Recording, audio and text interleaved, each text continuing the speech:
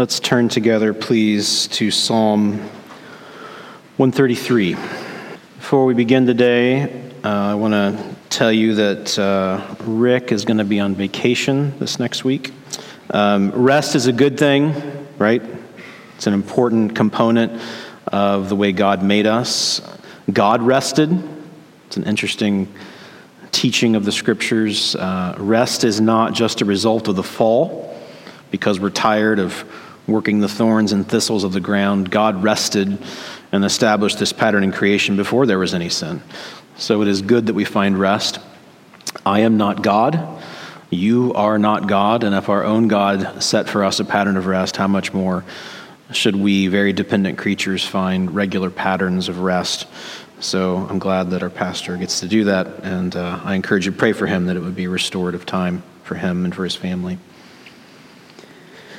We are going to read and meditate upon and hopefully expose the truth of this short but very profound psalm. It is one of the shortest psalms. It is only 3 verses. And for those of you who have a sermon time algorithm in your head, it won't work today. This may be, and this is probably hyperbole, probably an overstatement, this may be the most important sermon I have yet preached here in our newly merged church. We have touched on these themes at times, but this psalm in particular allows us to peel the curtain back just a little bit and consider how we are doing as a merged church.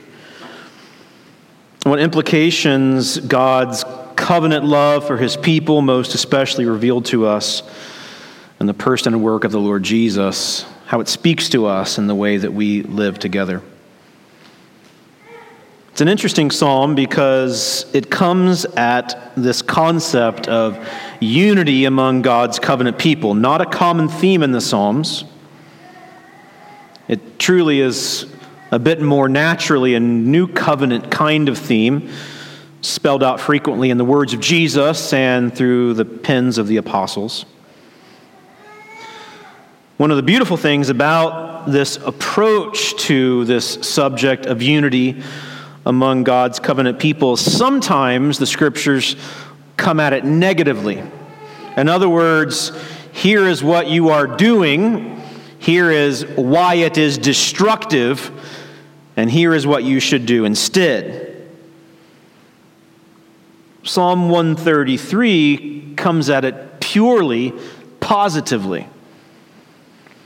In fact, we could say that Psalm 133 puts in front of us, perhaps more than any other passage of the Scriptures, the beauty of covenant unity. And so, as we will see, I hope, as we work through the 3 verses of this psalm, we will see the surprising joy of covenant unity. Psalm 133 is one of what we call the Psalms of Ascent. Psalm 120 through Psalm 134, 15 psalms, comprise what we call the Psalms of Ascent. The Psalms of Ascent were used by pilgrims journeying toward Jerusalem as the law called them to in the 3 highest feasts of the year: Passover, Pentecost, and the Feast of Booths. And 3 times a year, the people of Israel were to travel up to Jerusalem. Even if they were in the northern part of the country, they were to go southward toward Jerusalem, but you always went up to Jerusalem even if you were in the northern part of the country, because Jerusalem sat in an elevated plain. So these Psalms of Ascent are metaphorical psalms which teach us that we are going up together to worship God. This psalm in particular, this Psalm of Ascent, is ascribed to David. David well knew what it was like to suffer the consequences of disunity. Consider David's life. At the beginning of David's life as a public figure after the slaying of the giant Goliath, he was brought into Saul's court and became fast friends with Saul's son Jonathan, the heir apparent to the throne. But tension arose because the people were enthralled with what God had done through David, and Saul was bitterly jealous. David had to flee the court. If you remember, Saul was so angry at him that he threw a javelin and tried to kill him while he was playing his harp. Not exactly safe working conditions. So David scurries around the country, even going to Philistia, acting like a madman to preserve himself from Saul's pursuit. Saul had a bloodlust to slay this rival to his throne. Because of this estranged David from his family, from his homeland, and from his best friend. Later, through David's own sin and his adulterous relationship with Bathsheba, he lost a son. The height of disunity, death is. Another son of his, Absalom, sought to lead a coup against him. David had to leave the city. Civil war broke out in his own family. Later, whenever David died and Solomon was placed on the throne by God's prophetic command, another of his sons, Adonijah, was killed for his own sinful rebellion. And it only took one more generation after Solomon for the kingdom to be torn in two to this day. David, a man after God's own heart, knew what it was like to suffer the bitter consequences of disunity. It is as though he went in and out of this all of the time. And so perhaps in a highly idealized way, David writes to the pilgrims who will travel up to Jerusalem to worship God at these important and high festivals about the beauty of unity. Perhaps it was a point in time where David had experienced great unity. When the kingdoms were brought together not too long after David was coronated king. It could have been then, when the ark was brought up to Jerusalem and all the people were once again unified. All the sons and daughters of Jacob were at one time unified under David's reign. Perhaps it was a situation like that. So whether it was hypothetical that David longed for this because he had experienced the bitter disunity of so many events in his life, even those most close to him, or perhaps it was a point in time where David had experienced the actuality, the experiencing of real unity, David pens this psalm. We have experienced this in our lives at times. Sadly, some of us have gone through our own bitter experiences of disunity. In churches? Is there anything more sad and more soul-crushing than to have people that you have loved and poured into torn apart by division? Have you ever experienced that? You never quite get over that. It makes you skittish. It makes you gun-shy. It makes you wonder when the next event will come and tear the honeymoon phase apart. Some of you experience this in your own families. This very day, you are estranged from a child, or a mother, or a father, or you have experienced the tragedy of divorce. And even still, the echoes of that bitter disharmony are still with you. Angry words, harmful actions, the betrayal of lost trust. Likewise, some of us have experienced the beautiful reality of broken relationships coming back together. of marriages restored, of prodigals found, of churches healed. On a more microcosmic level, we experience this often in the normal routines of life. And so this isn't rhetorical. I want you to interact with me a little bit. How many of you have had a fight with your spouse within the last month? The rest of you were lying. It's hard, right? If some more fights are breaking out right now, I'm really sorry. Maybe for some of you, they're really fresh. We've all experienced that. Is there anything worse than being disunited from your spouse? I hate it. There have been a few nights in our marriage where one of us has slept in another room. It's agonizing. It was always my fault. But is there anything better? Is there anything better than when forgiveness is humbly asked for and received? When that which is broken, perhaps even temporarily, is brought back together? There's nothing quite like that.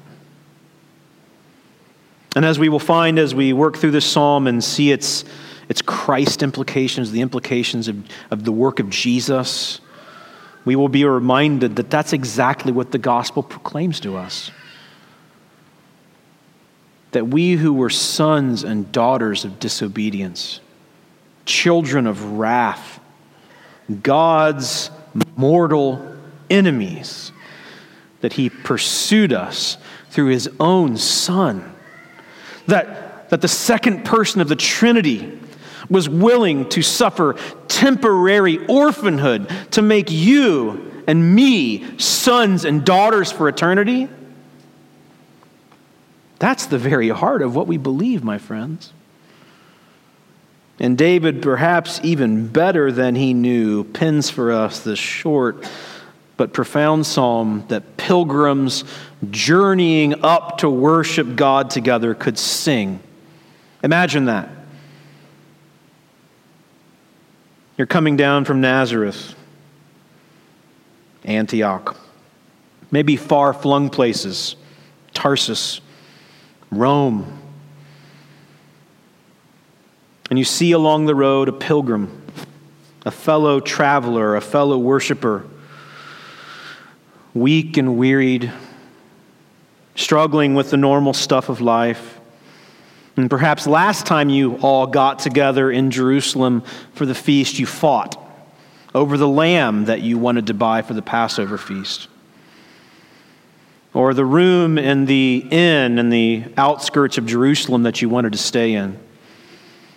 Or words of gossip or slander that you spoke about this pilgrim got back to them, and you've heard through channels that person found out, and at best, when you see them traveling on the roads, you feel awkward, if not completely ashamed. But there's a psalm for weary pilgrim travelers who have sinned against each other, who have experienced the disharmony of their own sin and the sin of others. And we weary pilgrim travelers, as we're traveling toward our eternal rest and eternal, peaceful, unbroken relationship with God and with each other, there is hope for us in the Scriptures. And so with all of that in mind, please follow along as I read God's word to us, Psalm 133. A song of ascents of David. Behold, how good and pleasant it is when brothers dwell in unity. It is like the precious oil on the head, running down on the beard of Aaron, running down on the collar of his robes. It is like the dew of Hermon, which falls on the mountains of Zion. For there the Lord has commanded the blessing, life forevermore. May God bless to us the reading of his holy word. As we have come together as two separate churches into one, we have learned that if this is going to really work, that we have to lay some rights down. and that's hard. We've had to learn to sing songs we didn't sing before. We've had to learn to listen to sermons that we hadn't heard before. We've had to learn to submit to leadership decisions that we maybe don't fully understand or even fully agree with.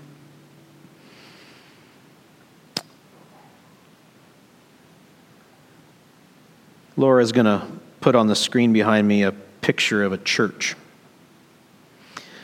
On the left is an old two-story building, and on the right is a single-story building. This is the same edifice, the same building. I don't know exactly when the first picture was taken. I would guess sometime after the turn of the 20th century. That church is in Pelleton, Kentucky. Anybody ever heard of Pelleton, Kentucky? Other than my niece, none of you have heard of Pelleton, Kentucky. It's hard to find on a map. It's in Adair County, Kentucky, way down in south central Kentucky. It's God's country. I spent a lot of my time there as a young child on my grandparents' tobacco farm. I have some of my fondest memories of that. But this church was built sometime, I think, in about the 1870s. It was built by one of my great, some amount of greats, grandmother, for my great something grandfather. He was a circuit riding Methodist preacher. And so once a month, he would come to Pelleton. The other 3 weeks of the month, he would go to other communities. This was a Methodist church, but a gospel preaching church. And she was a relatively wealthy lady and was able to raise the funds to build this building so that her son, the circuit riding preacher, would come to Pelleton and preach the gospel to the congregation at least once a month. I assume that lay leadership helped out the other 3 weeks. In fact, that grandfather of mine is buried in the family cemetery in Pelleton, and as was often the case for Methodist preachers back in the day, there's a little round plaque on his very faded headstone of a circuit riding preacher. And I loved that story as a child because there's lots of ministry background for my family. You'll notice that on the front of the church, there are 2 doors. I won't pose for you a quiz or a question, but the reason for that was so that the men could go in one side and the women could go in the other side. And it was probably the case that the men actually sat on one side and the women sat on the other side. After a period of time, they tore down the top floor and sent the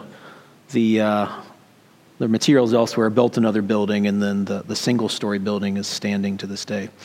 Back in the 1950s, when my father still lived in south central Kentucky, he and my grandfather, one of the most dear men I have ever known, went to this little building during a revival and were both converted on the same evening. So this church, which is no longer in use, has now been purchased by my family, and it just sort of stands there in disrepair. But it's precious to us because of what God has done there. But what stands out to me most about this building are those 2 doors. We have different entrances around our building, but that's just because we need different points of egress and so forth. This was profound and purposeful why they built 2 doors. That would never fly today, right? But it was common back then, and perhaps, and it's fair to say, a more patriarchal kind of society. We've made some good progress over time. But this speaks to me. This image speaks to me. There's 2 different entrances for 2 different people groups, in this case, male and female. If we're not careful, and this is why I think it connects to our story here at Berlin Church, if we are not careful, we will be a 2-doored church. Be former Berlin people and North Point people. Different tastes, different heritages, perhaps different theological perspectives. Different groups of people clamoring for influence. More concerned about comfort than we are concerned about the glory of Jesus being enjoyed and made known. And my friends, that can't be.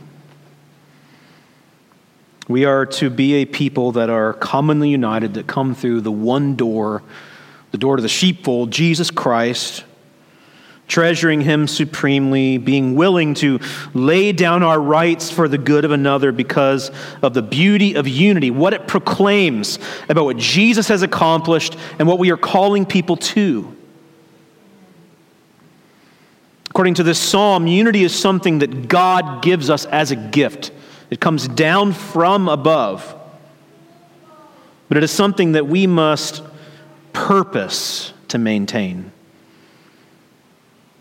The first thing I think that we see, I want to just give you two observations.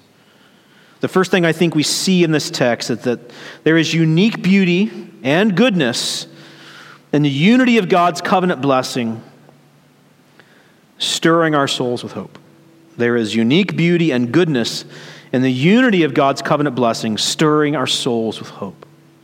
Now let me just say here at the beginning that if at any point we don't preach to you the gospel, if we give up on first-order doctrines, you should raise a stink. You should never put up with that. We are to hold fast to the central tenets of our faith. Moreover, our leadership should be characterized by integrity, by holy morality, by love. And if at any point our leadership fails to live up to these holy standards, you must stand up to us.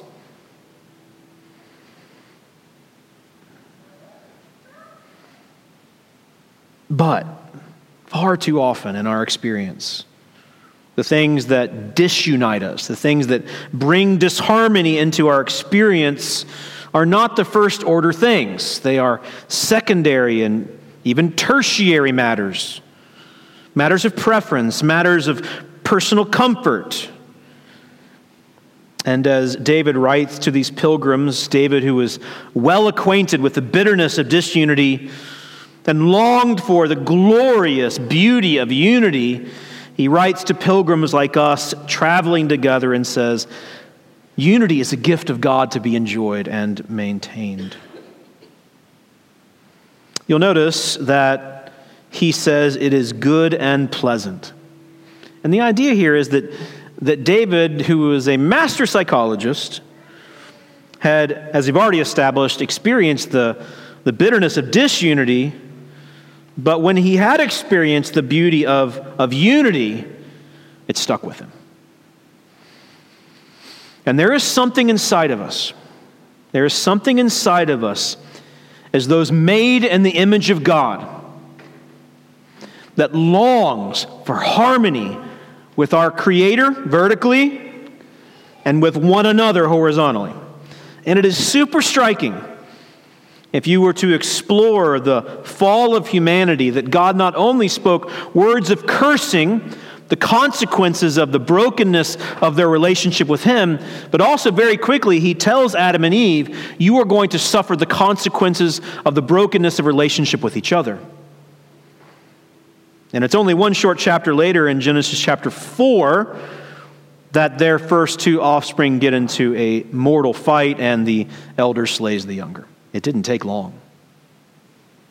And ever since, my friends, we have been suffering the consequences of disunity. David himself, as we've already said, had experienced this in his own life.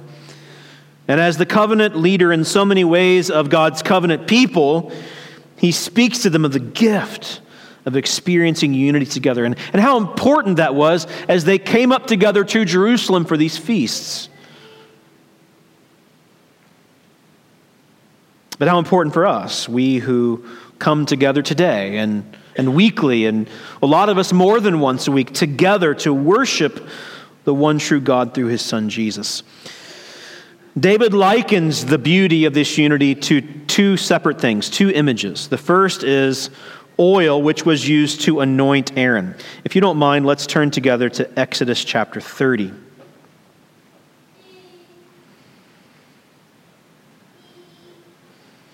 God took the consecrating, the anointing of His priests, and in this case, the high priest, Moses' brother Aaron, very, very seriously.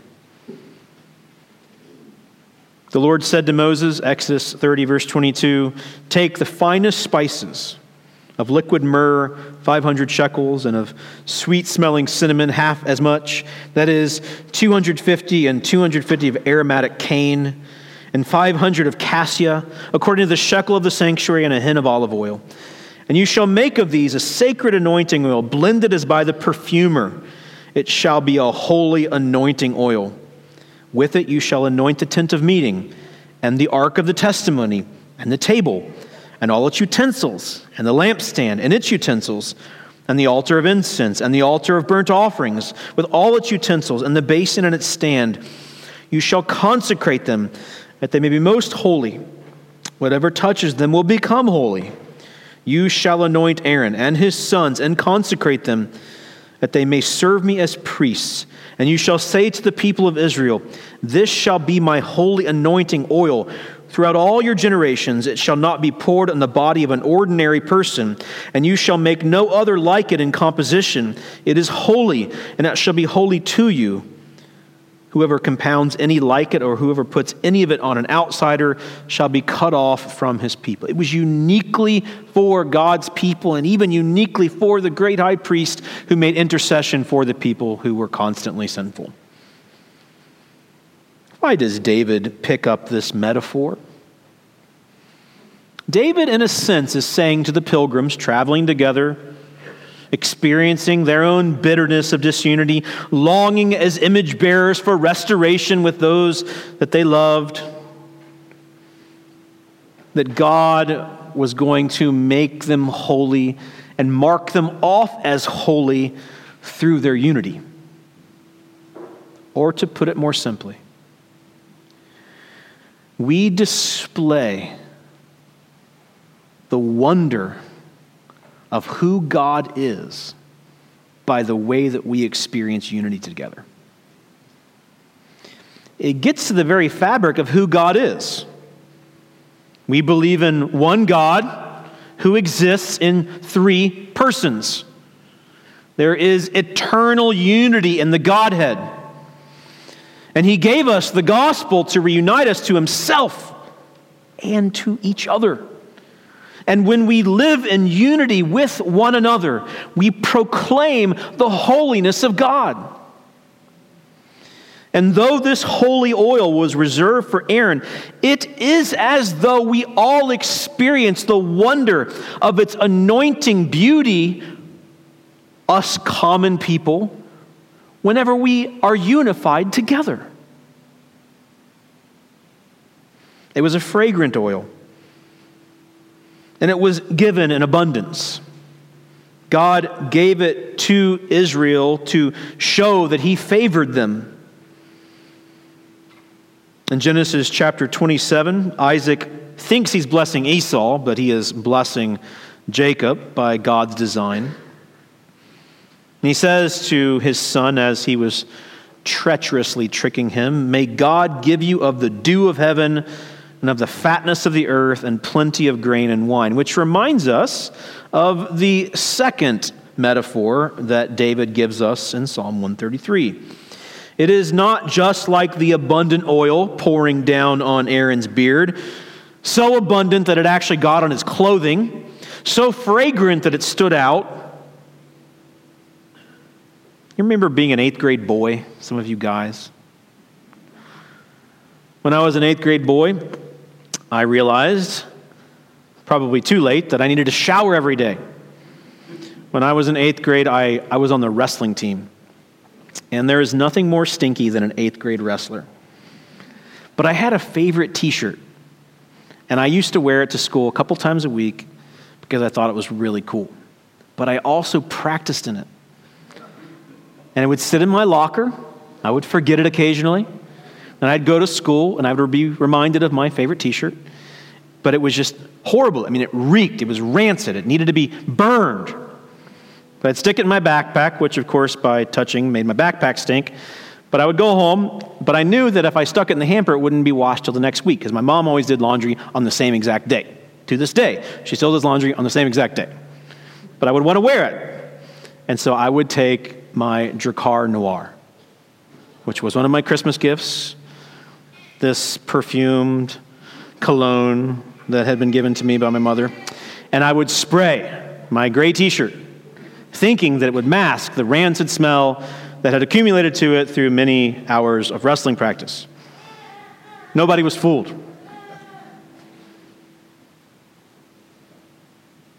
This abundant oil that was poured down on Aaron's beard to the point that it actually spilled onto his clothing was a fragrant reminder to all who watched the consecration of the high priest in a beautiful and alluring sense that God was among them. But not just this metaphor of verse 2, but the second metaphor of verse 3, the dew of Hermon, sounds a whole lot like what Isaac promised Jacob. Mount Hermon was a mountain in the northern part of Israel. It's between 9,000 and 10,000 feet above sea level, I believe. It's one of the places in Israel, some of you I know have been to Israel, probably been to the slopes of Mount Hermon. Mount Hermon is one of those places in Israel which doesn't feel like what you think Israel should feel like. It's green, it's verdant, it's beautiful. There's actually snow on top. In the morning, as the night air cools and the water condenses, it falls in the morning as dew. It has been said that if you camp on the slopes of Mount Hermon, that you wake up and your tent is so wet that it feels like it rained at night. Mount Hermon's important for it feeds the Jordan River, which flows southward, holy to Israel. But the region of Jerusalem, the place that the pilgrims would have been traveling up to, is very arid, and to this day it is. And most of the year it especially is. Very little can grow there unless it is irrigated. David is saying something profound here. For those who had had the privilege, these pilgrims, perhaps they had come from the region of Hermon. For those who had had the privilege of seeing Mount Hermon, they would have experienced the abundance of God's blessing.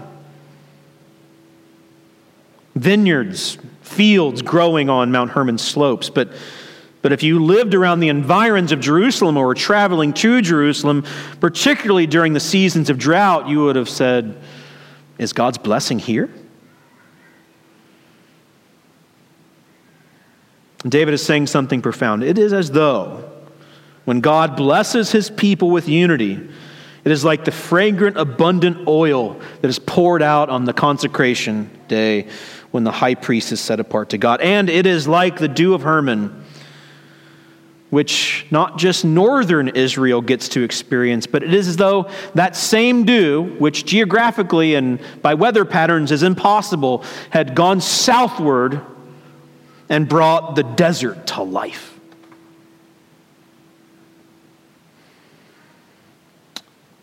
We won't take time to turn here today. I encourage this for further study.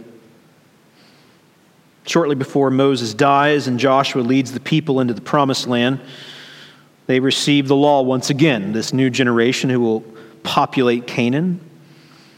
And in Deuteronomy chapter 28, Moses speaks to the people in the beginning verses, words of blessing.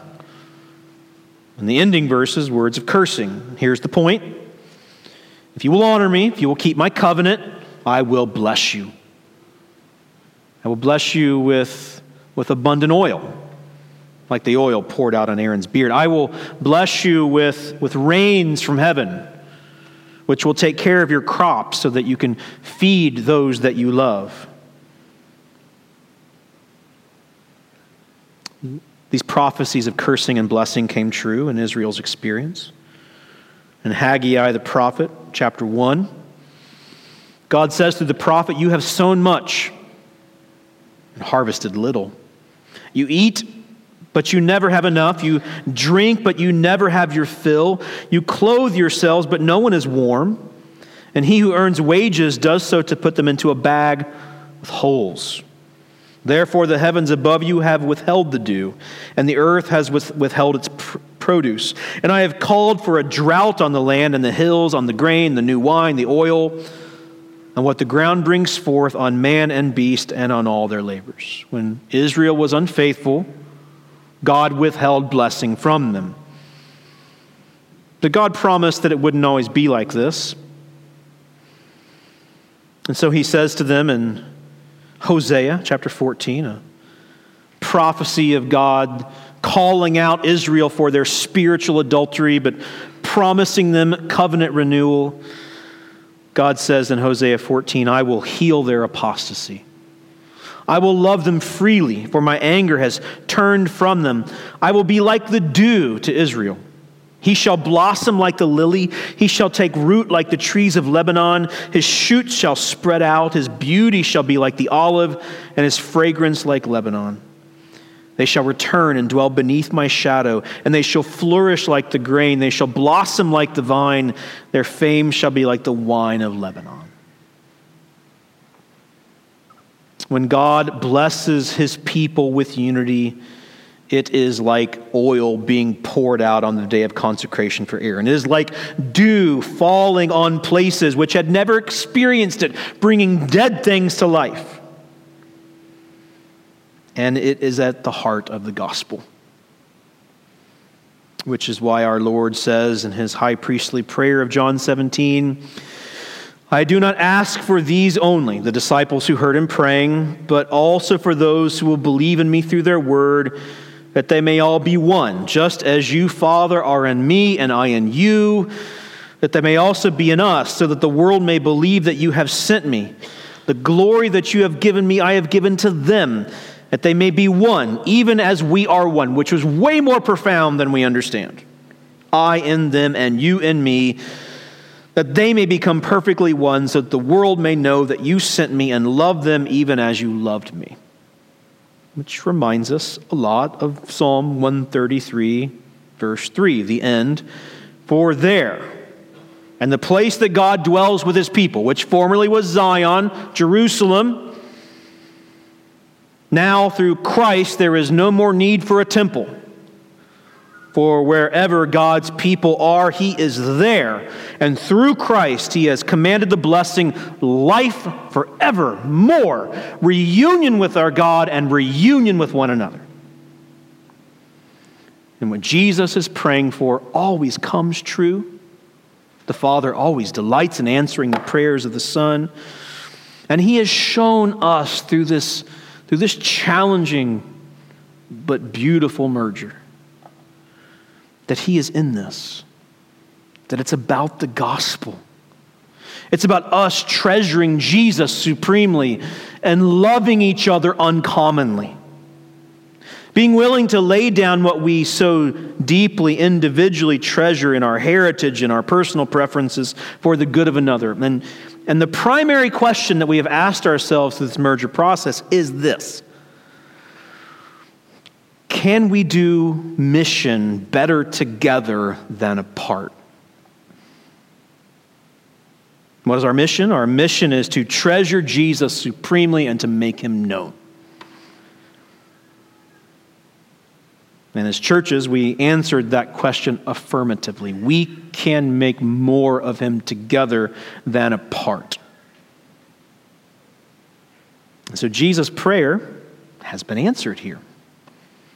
We are experiencing the uncommon unity of the very Godhead. Is it always perfect? Is it always easy? And the answer is no. But is it worth it? The answer to that, I believe with all my heart, is yes. But how will we maintain it? Covenant unity is fragile and elusive, calling us to be gospel fluent and postured graciously toward one another.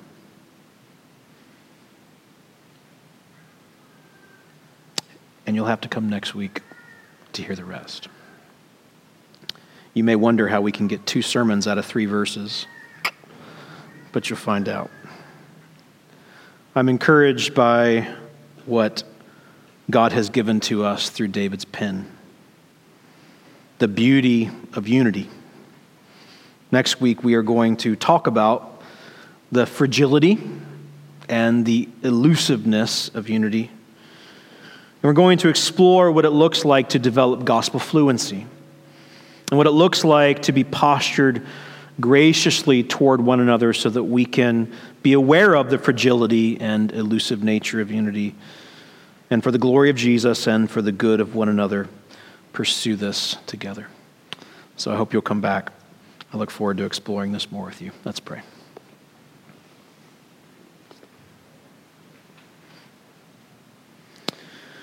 Lord Jesus, now I pray that by the power of your Spirit,